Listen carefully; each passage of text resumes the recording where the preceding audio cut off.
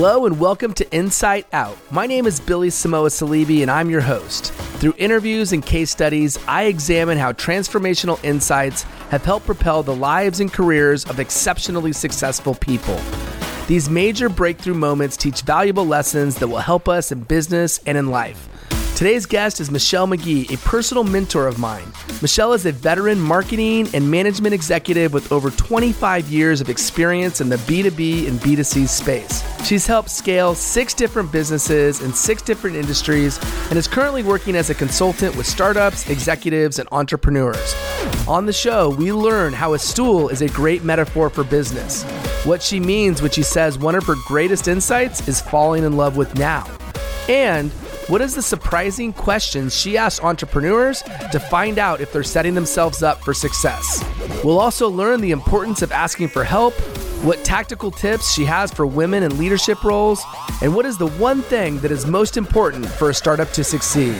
This show is full of insights like these and others, so let's get into it and start the conversation with Michelle McGee in another episode of Inside Out.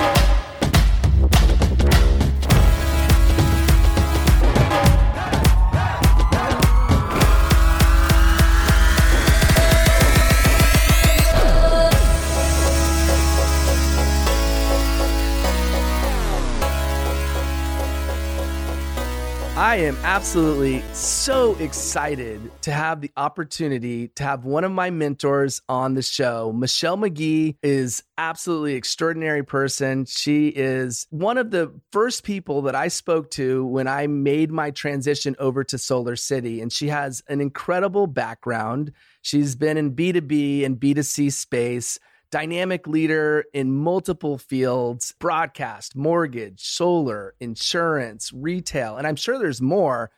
And the common thread that I see throughout Michelle's career is that she's got a knack for building high-performance teams. And I know that's played a critical role in her ability to scale over 6 companies. And now in her new role as a consultant, working with entrepreneurs and marketing and sales executives, in startups as a consultant, she's going to continue to build on that experience and have more insights. And so I'd like to say, welcome to Insight Out, Michelle. Billy, you're making me blush over here. I am just thrilled to be chatting with you this morning. It's been way too long.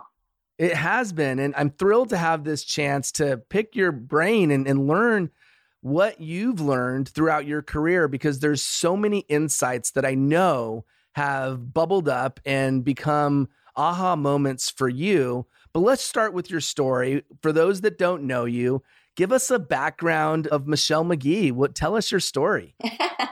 Yeah, well, it's a 35-year-long career story, so I'll try to keep it really short. But I have had the great opportunity to hold C-level positions in 6 different startups that were in 6 different industries. And so I had a fantastic ride in just working with teams that were starting by building chairs in a conference room and then getting all the way to the point where they were maybe being acquired or merging with other organizations. I also had the chance along the way to hold senior positions in leadership at Solar City and at CBS Broadcasting. And so I feel like I've had this really great rounded out experience between small business and big business and all of the fantastic opportunities that come with both.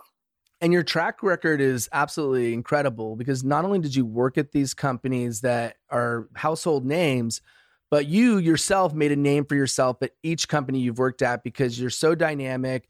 You're such the type of leader that listens, that doesn't just act and ask questions later, but you're also know that urgency matters and you do need to get things done quickly. And so you do have high expectations of those that work for you. I know this firsthand because I had the good fortune of reporting to you, and you were very specific about what you wanted, but you also gave me the freedom to make sure that I had the ability to achieve what you set the target for me.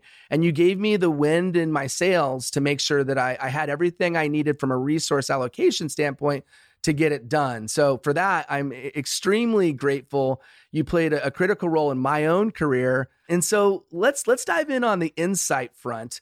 we all have insights throughout our careers, and that we have these moments that act as pivot points or realization moments where something hits us like a ton of bricks, and all of a sudden we realize, wait, this is the way this works. I'm curious, what insights stand out to you in your career that have been monumental in importance? Yeah, great question, Billy. I think for me, I have learned how to get comfortable being out of my comfort zone. People ask me all the time, how do you make a transition from broadcasting to mortgage, to insurance, to solar, to retail, to shoe manufacturing? There's a lot of diversity there. And what I think I've figured out is that thing that intimidates you is only scary because you haven't done it yet. And so having the courage to just put yourself in a situation where you don't know the answers, having the willingness to ask other people for help has served me really well and allowed me to grow my skill set and my career over all of these years in some pretty cool ways. Secondly, I think I've learned the value of doing what you say you're going to do. And I've come across a lot of really successful people who have made careers just simply by being able to create a reputation where others could rely upon them. So I always really tried to be that person that if I said something was going to happen, you could depend on me to make sure that it did. I've also, I guess, lastly, learned the value of fun in what we do every day. I think back about my younger self and wow, was I incredibly intense. And I think weren't we all? Yeah. And while I look at that younger version of myself, and I'm so grateful to her for having the drive and willingness to work really, really hard, I have also learned that having fun along the way allows you to have a much longer and more sustainable role in organizations, when you don't feel like you're curing cancer every day. Yeah, no, I think all great points. Let's kind of peel back the onion a bit. One thing that struck me as you spoke was a very vivid memory I have of a conversation that you and I had very early on when I started. And that was one of the things you shared with me is report bad news quickly, and that you don't want to surprise when there's something going sort of the wrong direction. And it sort of dawned on me as you talked about do what you say you're going to do, and it's all expectations. So talk to me a little bit about that. One, about reporting bad news quickly, but then secondly, about the expectations piece. What do you think it is that makes that such a critical piece of your success, but also what you expect out of the people that you work with? Yeah, I really truly believe there is a solution for every problem. And the pain that an organization or a person is going to go through in getting to that solution is just lengthened by the lack of help that they have to address it. And so with team members in my organizations, I really tried to make it safe for people to bring problems to me. And I sort of looked at my role as being the person that helped them overcome the obstacles that they couldn't overcome themselves. And the faster we were able to kind of lock arms and move forward on a challenge, the faster we were able to get through it. And frankly, the smaller the problem generally was. So I found that really effective and really important in building trusting relationships with the people that I got to work with. Yeah, and I know that you've worked with some incredibly dynamic people, not only those that you surround yourself with by building the teams that you've built, but also those that even you've reported to. And some of them have incredibly high expectations.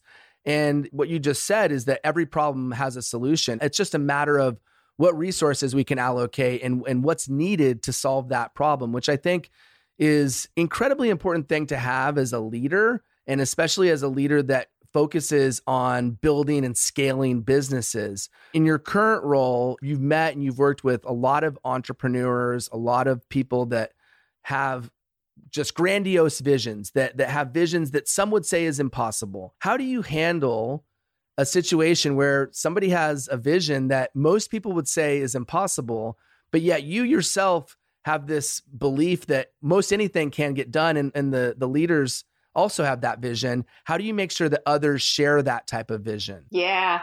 Someone shared an analogy with me many, many years ago. And Billy, I think about this all the time when those big, audacious goals have been set in front of me. And the analogy went like this. If I ask you, Billy, to fly to the moon tomorrow, you would look at me as if I was absolutely insane. But if I said to you, oh, and by the way, Billy, here's your ticket on the rocket ship that leaves at 9 a.m. tomorrow morning, in that moment, all of a sudden, what seemed impossible becomes incredibly possible. And so my job, I felt like, in working with those really ambitious, big goal sorts of leaders, was to help them see what the rocket ship looked like that was going to enable us to get there. And so no challenge was ever too big, but I had to say, well, I can do that. But in order to do it, I need to hire 100 more people, and that's going to cost X. And we're going to have to build this sort of infrastructure and so on and so forth. And then the challenge is back to the leader to say, yes, I want this goal enough to provide those resources to actually get us there. Yeah, no, I love that analogy. And you've shared that with me in the past, and it stuck with me as well. So whoever you heard that from can feel good about the impact that they're having on you and me, and I'm sure countless other folks. So Michelle, right now, your focus is you work with entrepreneurs, you work with executives, you work as a startup consultant. And I know you've had the opportunity to observe and get to know a lot of incredible people and businesses. What are the common themes or qualities that you've found to be consistently present in those startups or those individuals you're working with? Yeah, so the first thing I would say is honest communication is absolutely critical. It doesn't matter if you're on day one of your business and you're communicating with your first customer or your investors, or you're running a massive organization. Honesty in your communication is absolutely important. And that's easy to do when things are good. It's a whole lot harder when you're facing challenging situations. I learned this lesson, I think, most poignantly when I was working as the chief marketing officer for a mortgage company, and we hit the mortgage meltdown in September of 2007. We had 600 employees at that time who were all very, very nervous about their jobs. People were starting to look at other opportunities and so on and so forth. And there was a whole lot of chatter in the hallways about what's going to happen with the company. And our leadership team made the decision to create something that we called the rumor mill. And basically, it allowed employees to post questions about anything anonymously, but publicly for the whole company's organization to see. And as a leadership team, we answered those in writing publicly for all employees to see. And the message was, don't ask the guy next to you who's also afraid and probably has misinformation, but ask us the tough questions and we promise to answer you. And as a result, that mortgage company survived. When 97% of the companies our size and shape failed during that meltdown. And I really have to say that I think a lot of that was keeping as much of our team intact as we could. And we did that by being honest with them. The power of transparency. It really is incredible what being open and honest and also willing to accept the feedback that you may not want to hear.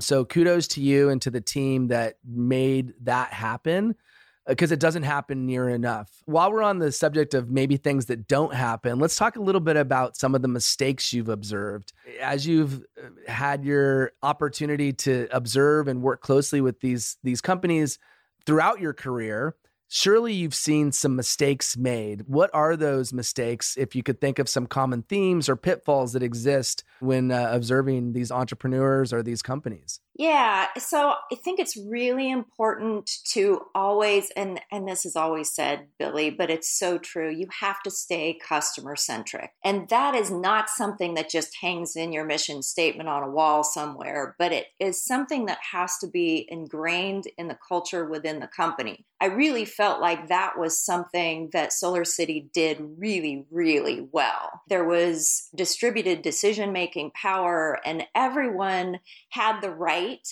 to make adjustments when it was important for the customer's experience to do so. When that doesn't happen, boy, the brand can be tarnished very quickly. Employees lose faith and they're dealing with angry customers every day, and nobody wants to do that. Your turnover starts to spike. It's just this real spiral that can happen in an organization when you lose sight of that. The other thing that I have seen is that when people tend to start companies, they come into a bright-eyed, bushy-tailed and humble and feeling invincible. Sometimes when they start to find success, ego and greed can creep in. And those things are, again, cancerous to the culture of an organization. Great leaders, in my experience, always give the credit for success to the people on their team. And they take the blame when things go wrong. And as simple as that sounds, it's hard to do in practice, but it really, really matters in building positive cultures. On the greed side, that kind of loops back to that customer-centric bit, in that you just have to constantly reinvest the success that you're seeing within the business into your customer experience and ensuring that those folks stay great brand ambassadors for you. Absolutely agree. I think you can't really put a number on just how important that customer focus is in importance, because it's everything. At the end of the day, without customers, no business thrives. And so having the decisions revolve around what is the impact or implications to our customers is going to be critical. As you think of the successes that you've seen, obviously Solar City, you just highlighted, and the focus that was put on customers. If there was one thing, and you could just say there's just one thing that is most important for a startup to succeed, so a new company just getting off the ground, what's that one thing? Tough question. I think I have learned in coaching startups, particularly over these last 3 years, that they have to have relevant experience either in the industry that they're tackling or in starting and scaling startups within their past history. What I see a lot of times is really well-intentioned people who see a problem and they come up with a great, creative idea for tackling that problem, but they have absolutely no idea of the complexity of the industry that they're trying to go into. And so they very, quickly are maybe able to gather up angel funding and support from friends and family and so on. And they start building a product before actually talking to a customer to see if they're solving a problem that a customer would be willing to pay to solve. That's another big pitfall. Talk to your customer before you start building a product. Really, really important. And then they start to learn that, wow, okay, I've got this bright, shiny product. I don't know anything about distribution. I don't know anything about pricing strategy. I really haven't looked at competition in the space. I don't know how I'm going to fund it. There's just a whole lot of other things that creep in. So having that relevant experience either in the space that you're going to be working or to have started other companies in the past is really crucial. Okay, so I'm gonna add to my tough question. And so somebody listening to this show, let's say they started a business and it's not in the field that they know. They are that person who's so excited and eager to start something, and they went and started a business in an area that maybe they're not, frankly, qualified to start a business.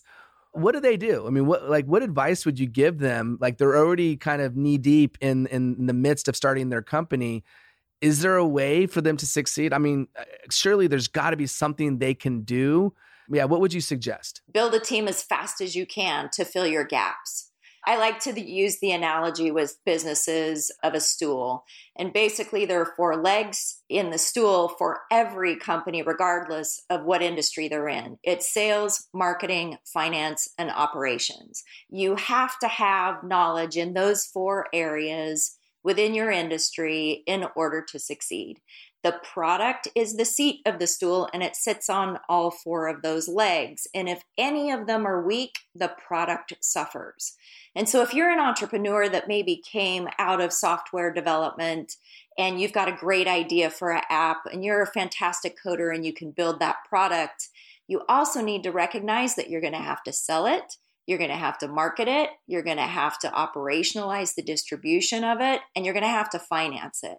So if you're not the person who has that skill set, either bring co-founders aboard and don't be greedy about the amount of equity that you keep for yourself. Be willing to share it with those early employees, and or put together an advisory board of experts who are willing to donate their time in order to help you find your expertise in those areas.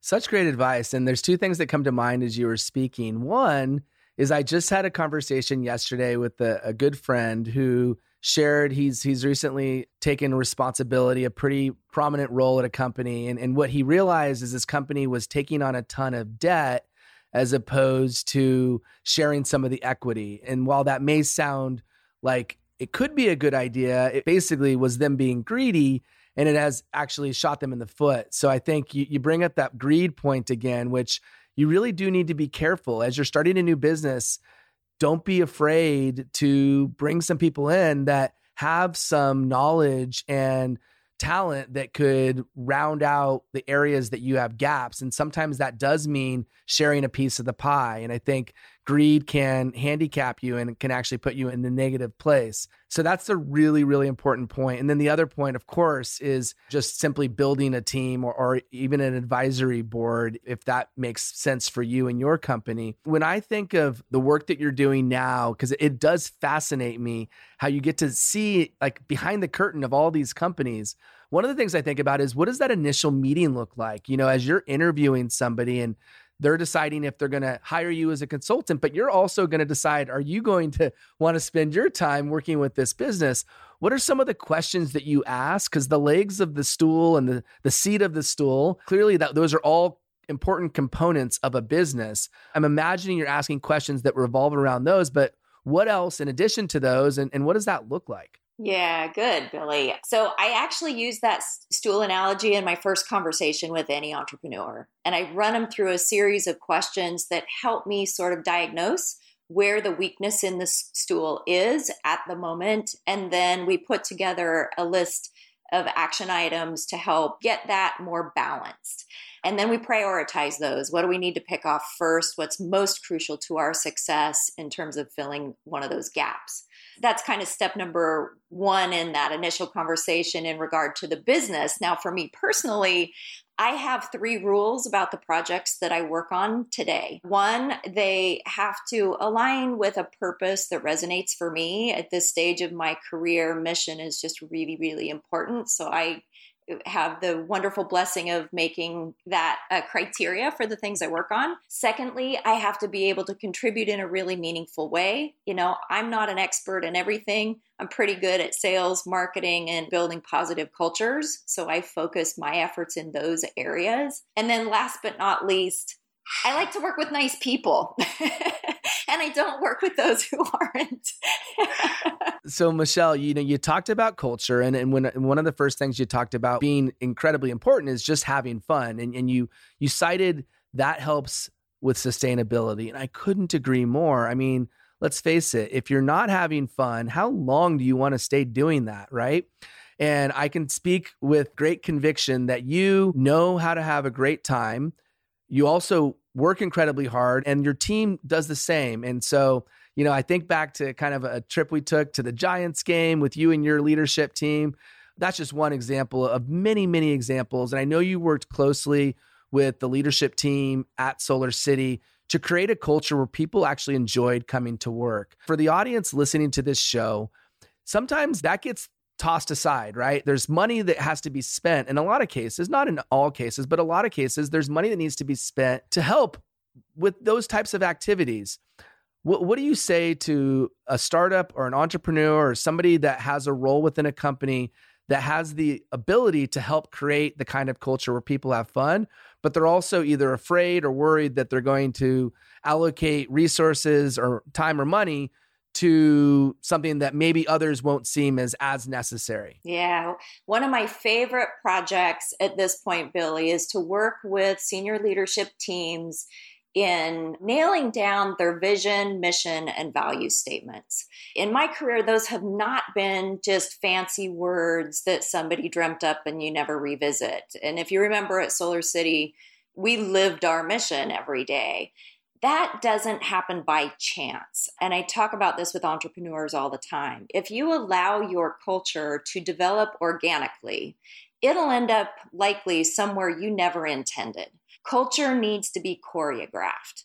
And so when I go through that exercise of vision, mission, values creation with teams, we end those sessions by saying, okay, what's the action plan for ensuring that we are espousing those values, for example, every day? And so if you have a value in your statement that says we're going to have honest communication, well, great. We're going to have an all hands meeting once a month, and the CEO is going to talk about the good, the bad, and the ugly within that. So we literally pull out a calendar and we say, if we're going to support fun in our culture, we're going to have, Snack Attack Thursdays every week, and we're going to invest in that, but you have to choreograph it. Or I have seen it happen where your culture just ends up a conglomeration of the people who joined the team with no real focus on what was important to the leadership team when you started out. You had me at snacks. I was in. No, I mean, look, and I love, that's a great quote. Culture should be choreographed. And it's true. And there's some thought that needs to go into it. One of the things that I appreciated about Solar City is there was a lot of employee resource groups, the largest of which was Women in Power, which was an organization dedicated to helping women leaders throughout the organization. And you led that group. Curious what your learnings were from being a part of that organization. Yeah, huge learnings. First off, men have to be a part of those sorts of organizations. And so the first thing that I felt like we did maybe right in launching that group was that we made it not only comfortable, but exciting for men to join Women in Power. And I was really surprised. Our very first meeting, we had 1,400 people show up to the first meeting of Women in Power. And about 20% of those were men. And in talking with them about why they were interested in the organization, lots of them had grown up with single moms who'd worked really hard, or they had wives who were facing challenges in the workplace, and they wanted to be a part of the solution. So first off, it's really important to make it all inclusive so that any programs that you developed are embraced by the whole organization. Secondly, networking and mentoring matter. And so one of the things that I think men do really, really well is they hang out together and they have those informal conversations where they learn about each other's ambitions and they have the ability to then support those ambitions. Women don't do as great a job at that. And so we worked hard to create events where women got to just hang out and get to know each other a little bit. On the flip side of that, we created a very formal mentoring system where we partnered senior women with junior women and taught them what a mentorship relationship should really look like. And we were able to track the results of those mentorship relationships, and it resulted in a significant number of promotions beyond what we had seen with women previously in the organization. I guess a more personal level, the thing that I learned in talking and working with many, many women in that organization was that sometimes women can suffer from a lack of confidence, and it matters in the workplace. And so for whatever reason, men are really willing to take on new challenges, to maybe even oversell their skill sets. They're happy to talk about their accomplishments and their wins. And it's harder for women to do that. And so a lot of the coaching that we worked on was, how do you own your wins? How do you talk about those in a way that isn't viewed as offensive, but you deserve? And how do you use your voice in a meeting? There are silly little things when you're sitting in a conference room, putting your chair on the highest setting actually matters so that you're eye to eye with the guys.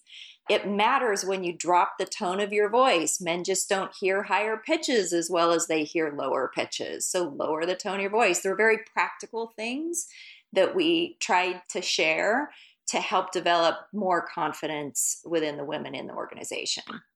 I absolutely love that. Wow, that's fascinating, and I honestly didn't realize that was, you shared some things I had no idea about. Let's talk about the confidence piece, because this is a theme that I hear over and over and over again.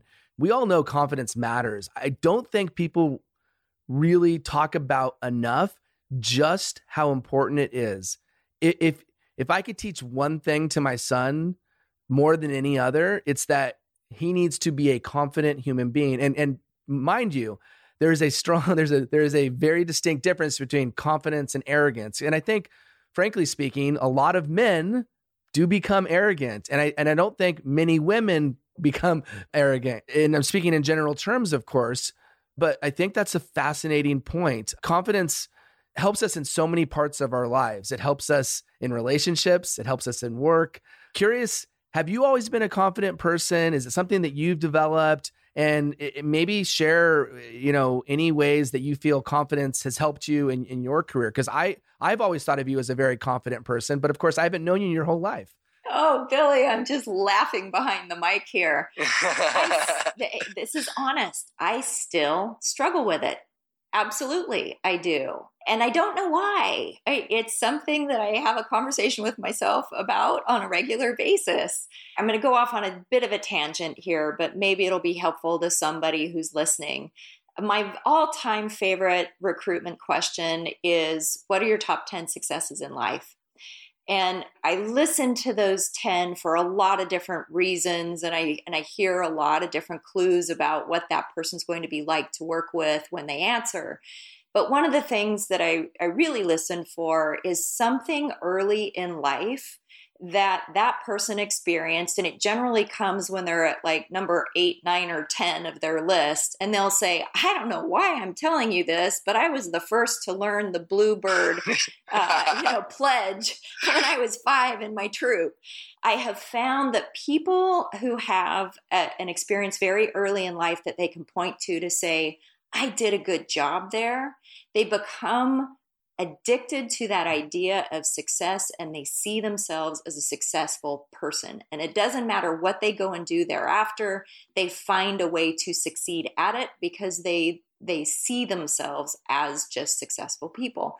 And so for the parents that might be listening, look for those moments with your little children where you can point to something and say, look what you did. That was so great. It'll matter. I promise you, it'll matter as they continue to grow in their life. In terms of, later in life, I have learned to look at things that others might consider failures in my life, and I have chosen to look at them as opportunities to build my confidence in that, hey, I'm still here and I'm still standing, so I overcame whatever it was. And that's another thing that I listened to in the answer to that interview question. It's people who can see difficult situations in their life, but they now view them as successes, and that builds confidence. Yeah, I mean, the formative years play a critical role. And I it's so funny that you brought that question up, because I now ask that question, thanks to you, every single interview. And it is so eye-opening. I'm grateful that I now have that question in my arsenal for no other reason than it gives you a glimpse into this person as a human being and the way they think and the way in which they recognize their own achievements in life. So thank you for sharing that. Michelle, before we kind of move away from the advice that you had, or the experience that you had in Women in Power, one of the things I'm curious about, and you gave some of those bits of advice that were super tactical, and I just wanted to see if you could expand on that specifically for women in either a leadership role or a professional looking to advance their career. What advice do you have for the women listening to this show right now that could learn from you and your experiences? One big one, Billy, is ask for what you want.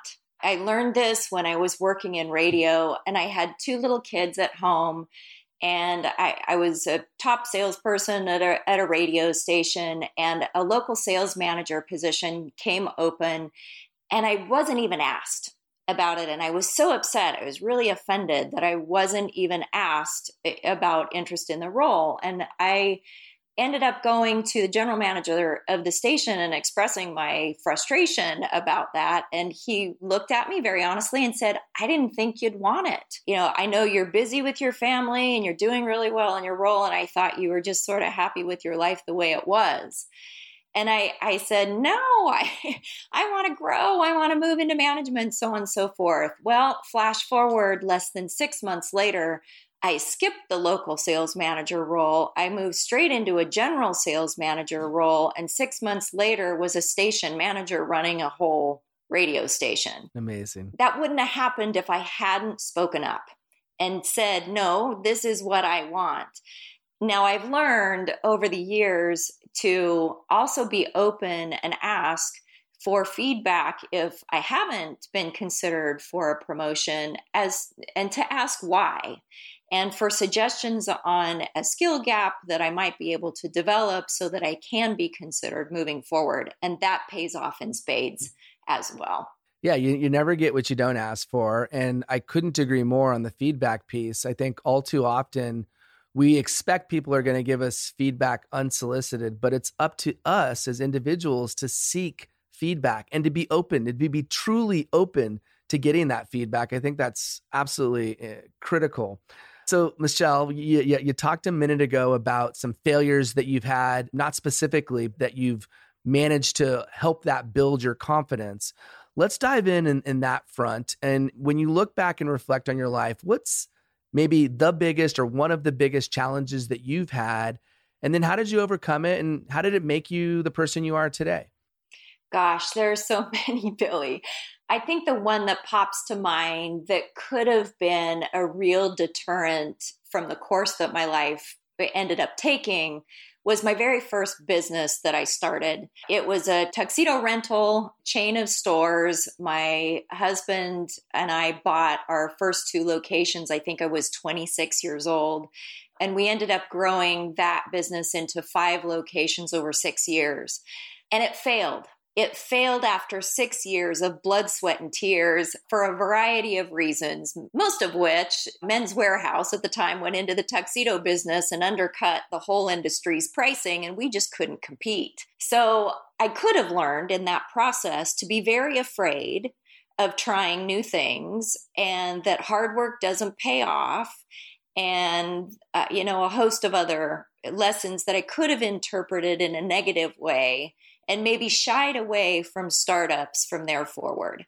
Now, flash forward, and I've got 6 now under my belt, and I can tell you that it has been incredibly rewarding financially and otherwise within those other businesses. And so what I now look at that tuxedo rental business as is my MBA in business. And I learned so much about people and process and finance management and so on and so forth that have really enabled me to do some of the cool things I've been able to do since. I had no idea. Like, that is fascinating. And wow, what an experience to spend 6 years of your life working on something. And then, let's face it, it's really a market condition that came and ate you up. You couldn't control that Men's Warehouse would become this juggernaut. And let's be honest here, how many standalone tuxedo outfits, pardon the pun there, exist nowadays? It really is Men's Warehouse. And then maybe, I don't know where else you would get a tuxedo. I know that I haven't got a tuxedo anywhere other than Men's Warehouse for most of my life. So you did nothing wrong. You built that business. It probably would stay successful, but much like a lot of things, time changes over time. There's going to be new things that come in, but you took the experience and that has helped you in all of the other businesses that you played a critical role in, which I love that you took from it the positive and the learnings, not the negative. Oh, we failed, therefore I'm going to tuck my tail between my legs and walk away. When you look at those that maybe have set examples for you and thinking of role models, who are the role models that you have found the most guidance from and that have set the examples that you strive to follow? I hesitate to give this answer, Billy, because I know there are probably people listening that maybe don't have this same gift, but I was born with fantastic parents. My dad is now 84 years old, and I have never in my life heard him tell a lie.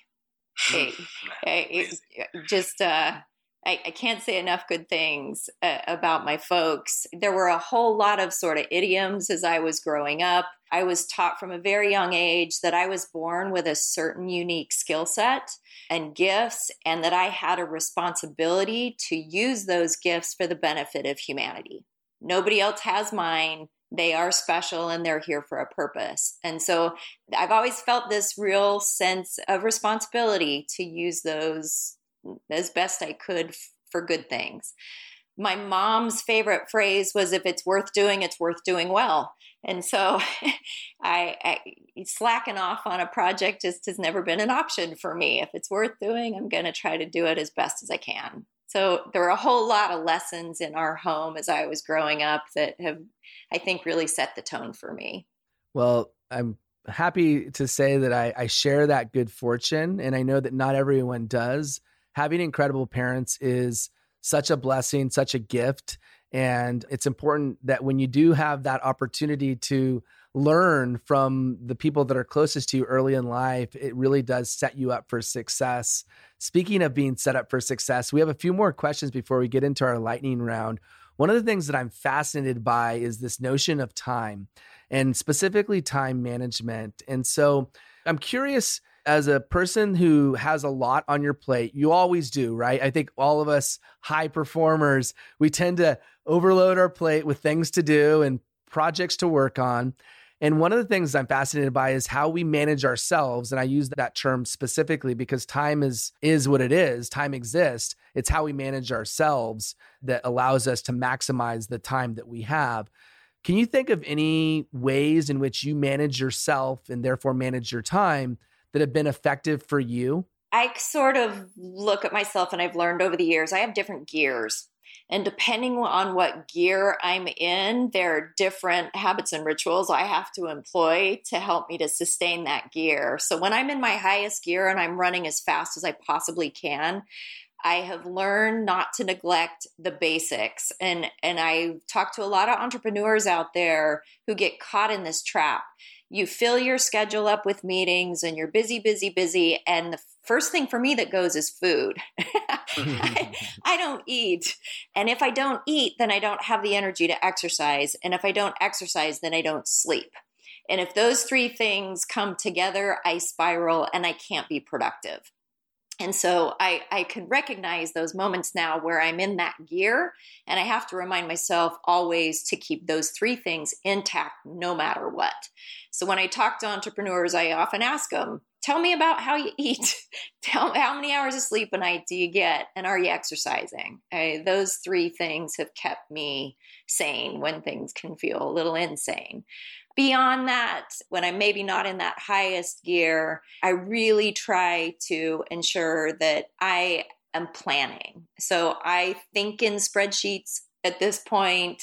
That's what gives me comfort and helps me sleep at night, is to know that I have a plan for no matter how big the project is on how I'm going to tackle it. And so as soon as I can get something on paper for me, that gives me the peace of mind I need to then just go and execute. I love it. You think in spreadsheets. I haven't heard it put that way, but you're right. I mean, it helps you gain a sense of comfort. And as you said, helps you sleep at night when you have some order and organization to the projects you're working on. I know from my own experience that when things get messy and sort of all over the place and disjointed, it becomes overwhelming and it becomes hard to manage.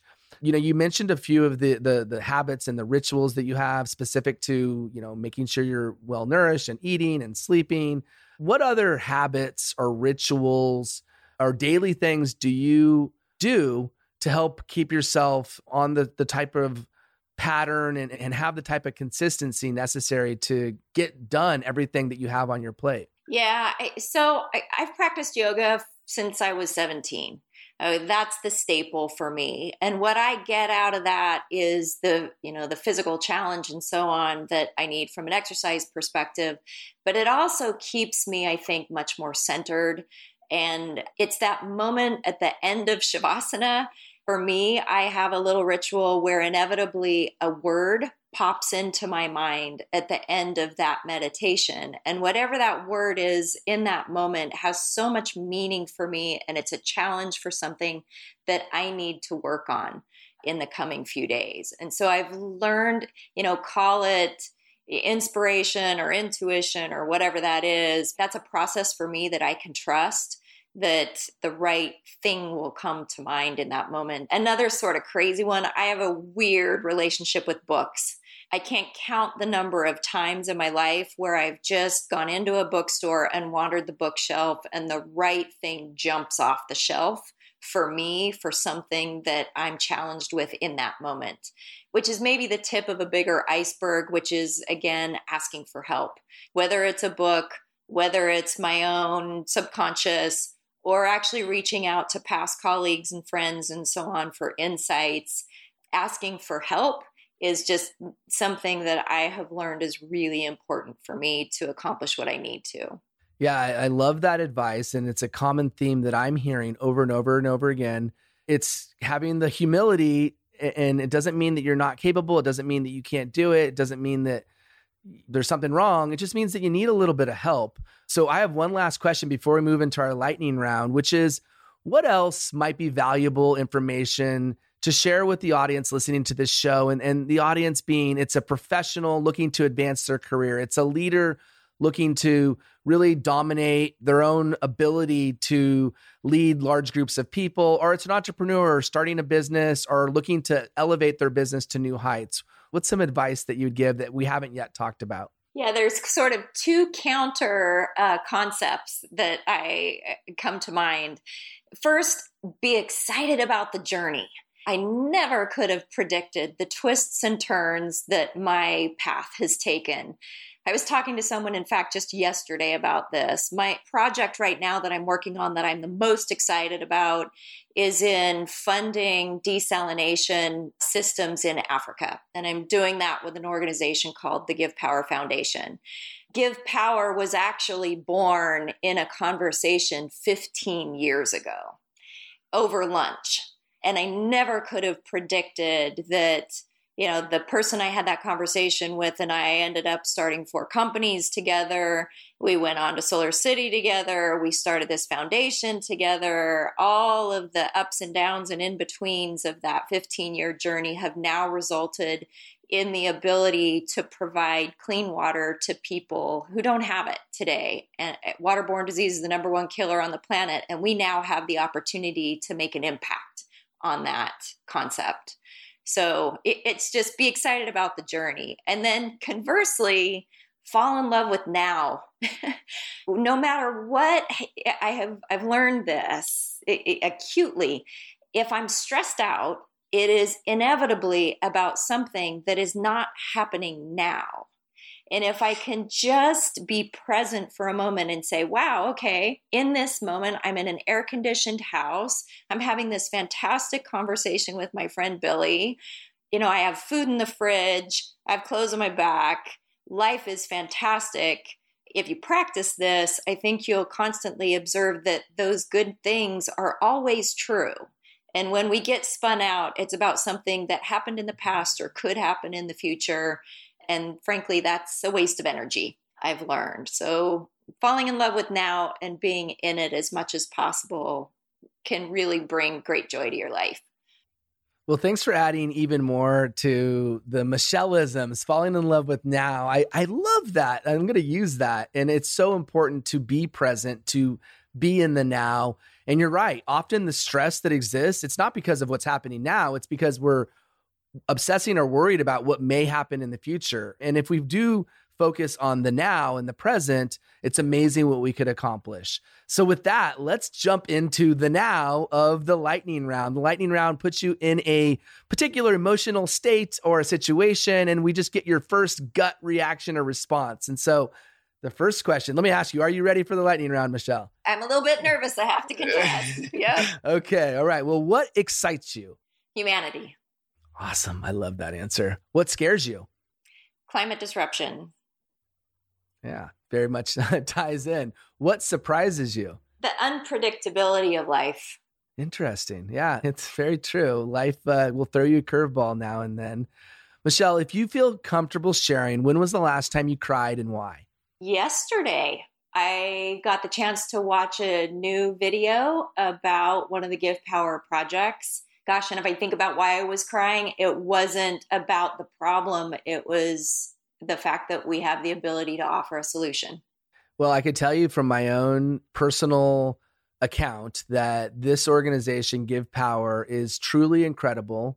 It's changing lives in places where lives really do need to be changed. And honestly, it was one of the main motivations for me joining Solar City, is knowing that Solar City had a relationship with Give Power and that I could in some way, shape, or form have a hand in helping these developing countries get the most basic essentials that we all take for granted, or that most of us in this world take for granted. And so I absolutely applaud you and all the people involved with Give Power. And, I'll definitely put a link in the show notes to donate and to help this important and really incredible organization. Oh, thank you, Billy.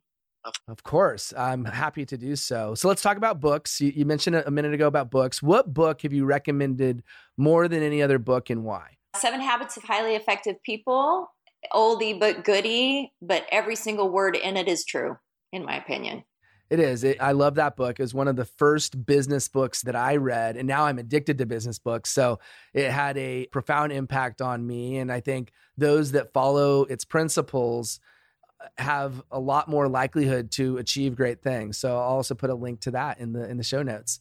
So inspiration is important. You're an inspiration to me, and I know we both have surrounded ourselves with tons of inspirational people. Who has been the most inspirational person in your life, and why?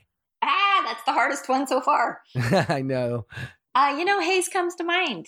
Yeah. Hayes Barnard, who was that partner I just referred to actually, and was the chief revenue officer for Solar City and now chairman of the board for Give Power and LoanPal. We've grown up together, and I've learned so much from him. I couldn't be more grateful.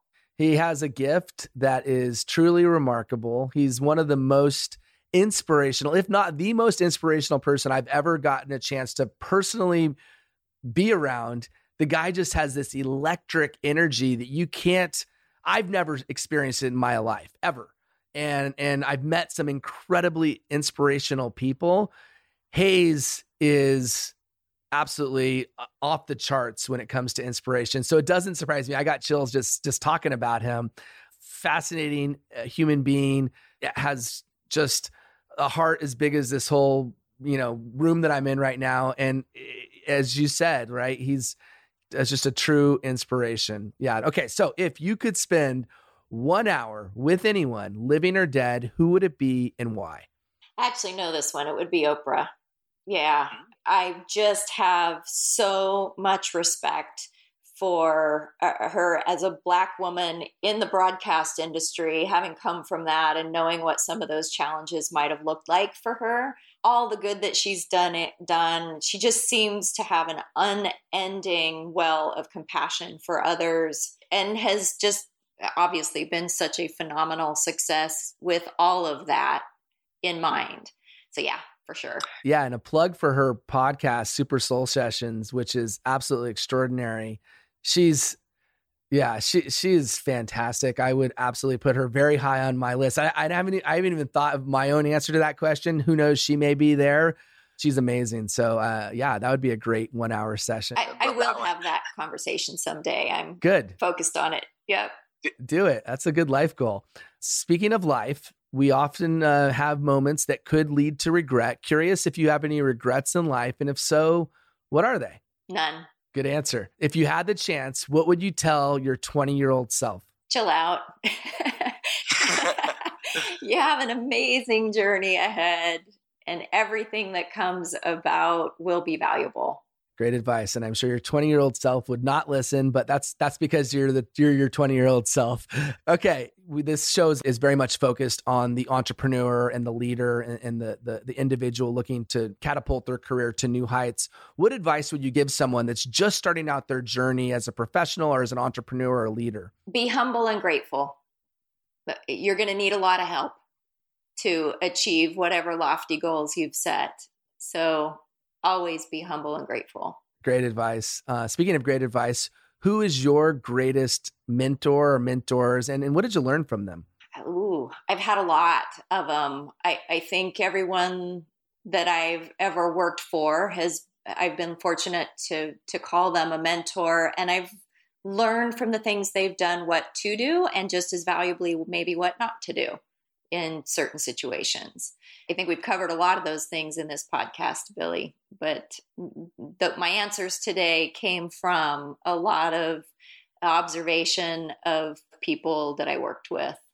Yeah, no doubt. I'm going to take a page out of your playbook, and I'm not going to ask you for 10. I'm just going to ask you for one achievement that you're most proud of. My kids. They're young adults now, actually not so young. And they both appreciate philanthropy and the value of volunteer work, and are also building crazy successful careers. So they came away somehow knowing that you can do both.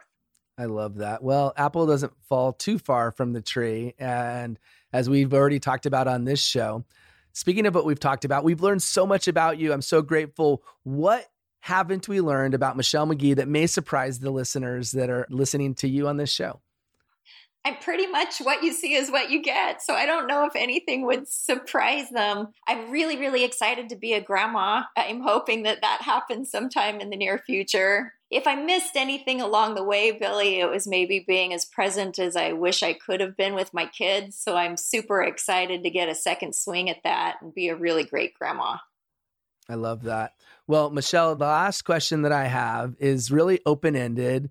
It's an opportunity to share anything that we missed, which is anything else that you want to share with the audience. Hats off to those entrepreneurs who are listening. Having the courage to say, I can do something that hasn't been done before, or I can do it better than anybody else is doing it today, is hard. And, my all-time favorite commercial, it was a bank, I think, and it showed a person on the edge of a cliff, and they just swan dived off the edge of the cliff. And the verbiage, the text that came over the screen at that moment was, "We salute the small business owner."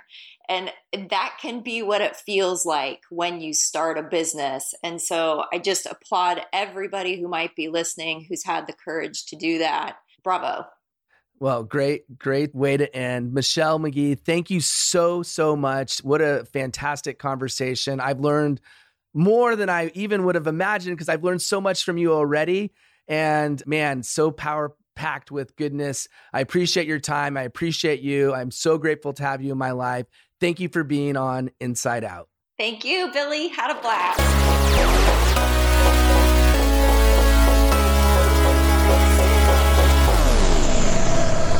Thank you for listening to this episode of Insight Out. I hope you enjoyed the show, and I really hope you took away some valuable insights that will help you in your career, in your business, or in your life. If you haven't already, please subscribe and rate the show on your favorite podcast platform. This is extremely helpful, and I can't tell you how much I would appreciate it. Also, if you haven't checked out our website yet, you can find us on the interweb at insightoutshow.com. On the site, you'll find tons of great content, including all of our podcast episodes, videos, blog posts, and the all-important link to support this show through Patreon. If you're not familiar with Patreon, it's an amazing platform that helps creators gain the support they need to continue creating. And remember, your next life-changing breakthrough moment may happen when you least expect it. Insight Out.